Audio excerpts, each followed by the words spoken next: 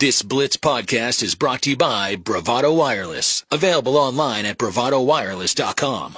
All right, let's set up the hotline and welcome in Doug Gottlieb, who's joining us now here on the Blitz 1170, Fox Sports Radio as well, and a good Oklahoma State Cowboy. What's up, Doug? How are you, buddy? I'm good, really good. Finally got a little sunshine out here in the West Coast and get ready for kind of the stretch run of the regular season and the conference tournament season in college hoops. And as you guys mentioned, Combine's going on, so a lot of stuff going on. Yeah, man. Yeah, no doubt. We'll get into some basketball here in a second. We wanted to talk to you today, though, about what's taking place on OSU Max. Colby and I were just having the discussion on the air about just the platform in general at Oklahoma State with OSU Max and how fantastic that it is. And I remember back in the day when you were going on Jim Rome and talking smack with Eric Chenoweth back and forth. And I try to think about guys like yourself, that if something like this had been around back then, like how that would have been able to boost everyone up as well. But OSU Max is a pretty phenomenal product that Oklahoma State has put in. And I know that you've got a show that's coming up on here, but I just would love to hear your thoughts on the medium in general that OSU Max is. I think it's amazing. I think it's, obviously it's still kind of in the very beginning stages in terms of how to use it. But, yeah, I hope everybody understands this word. I'm using this word kind of loosely. It's like a weapon. Yes. You're like weaponizing. Yeah. You're like weaponizing Oklahoma State student athletes. Look, the whole trick to this deal is letting people in, letting them see, because when you're around the guys or the ladies, any of them, generally they're bright, they're fun, they're full of life and energy and ideas, and they're the exact type of people you'd love to have representing your business in the future and obviously representing your school. I mean, I think we're far too kind of loose with the idea that, well, you just, recruit the best athletes. So we're like, no, you got to be around these people for 1 to 5 years, 365, 24/7, right? And so when that's the case, you want to get the type of people that you want to be around. And so what OSU Max does is it just, opens up the curtain and you get a chance to see what all this stuff is really like, what all these people are really, really like.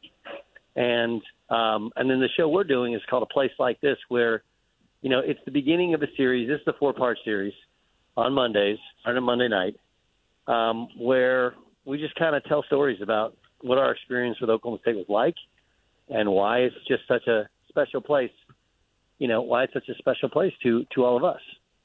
And I think it's and then the talent in terms of the filmmaking and the actual product is second to none. Like, look, I think the stories you're going to like, maybe you're going to love, but the way it looks is incredible. I mean, really incredible. Like, damn, you guys killed it. So it's pretty cool. Yeah, the trailer is cinematic in a way. Like, it's shot in a particular way, and it makes you feel like that you are getting ready to sit down and almost experience what a true documentary would be on that, and it at least came across in the trailer. So how did you get involved in this? Was this one of your ideas, or did they come to you and say, hey, we think that this would be something you'd be interested in? Kind of a mix. I love my school. I want to help my school. And the best thing I can do, and this is, probably some of it's because I'm cheap, but some people, the best thing you can do is, hey, donate. We need your money.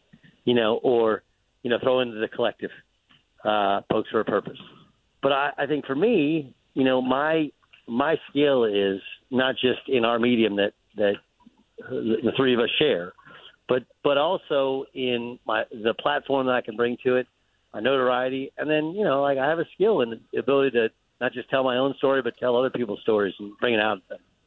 And so, in an effort to hey, whatever you guys want to do, I want to help. And we kind of had sort of a loose idea, and came to Stillwater, spent a couple of days there, interviewed 3 or 4 former guys, and said, hey, let's see what this looks like and feels like.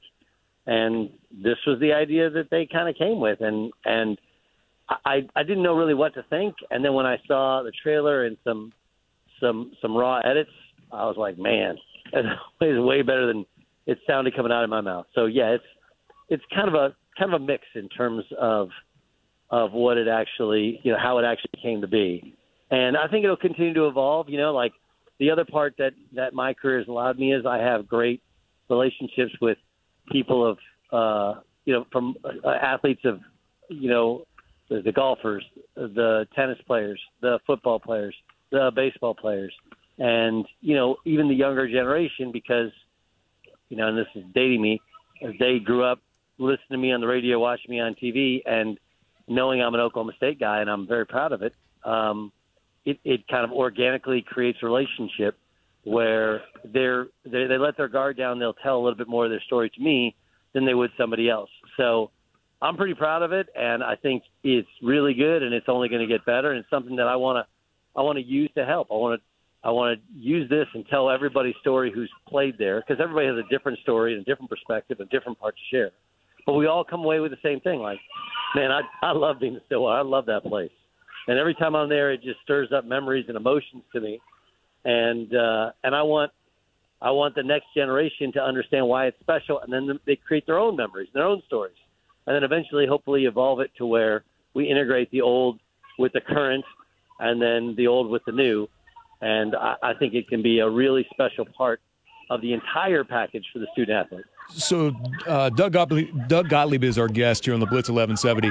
Typically when I interview, Doug, someone that has written a book for the first time, has become an author, whether that's an athlete or whoever, I ask them a simple question is, what did you learn about yourself through this process? Not that you are in the same type of situation from being an author in this, but I saw the trailer where you got emotional, and I know how much that Stillwater, you've talked about it a lot, about how much that place has meant to you. So did you learn anything about yourself through this process? Yeah. In all candor, I know where I miss it. And I miss it. That's it. I miss Stillwater being part of my life. Yeah. And, I had some good discussions with people of, I think you go through different phases in life, where you really try and push the boundaries of what you can accomplish. And I still think I have, more to accomplish in terms of business, whether it's broadcasting or coaching or in business, whatever. But I do, the more I spend time there, and Kyle Waters is a dear friend of mine. He's an associate athletic director, perfect example. So, I met Kyle we hung out every Thursday night. He and his buddies, they had a house on University Circle, and we drank Windsor whiskey on a Thursday. I don't even know how they came upon Windsor whiskey, but I used to, I'd go over there. I was kind of, somehow I got the invite, and then I would go make the run to Brown's Bottle Shop. And then we'd come back, we'd have some Windsor whiskey, and we'd start the night. That was Thursday nights after basketball season. So right about early April, that's how it'd be. Anyway, Kyle came back a couple years ago, and he was out here in Southern California. And, I think OSU's doing a really good job of bringing back people that are my generation. Chad's obviously a great example of it.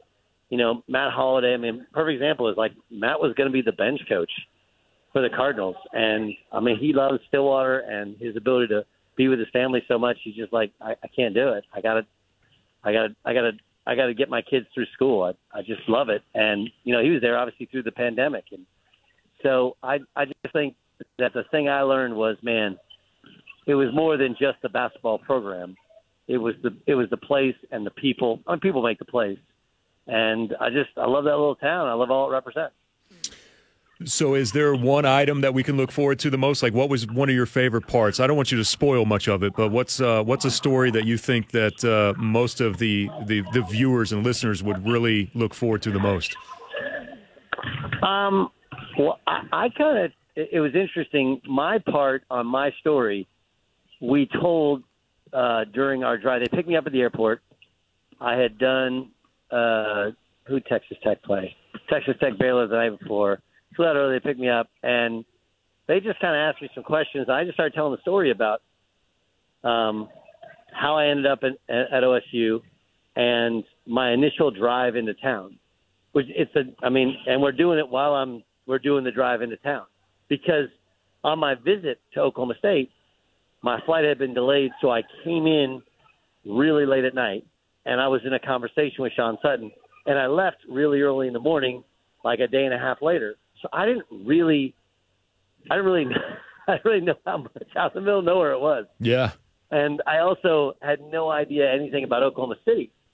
And so when I went on, we went in the 44 extension, we went by Penn Square Mall. Like when I drove into town, like I thought that was Oklahoma City, and I had just no idea about how far out in the middle of nowhere it is.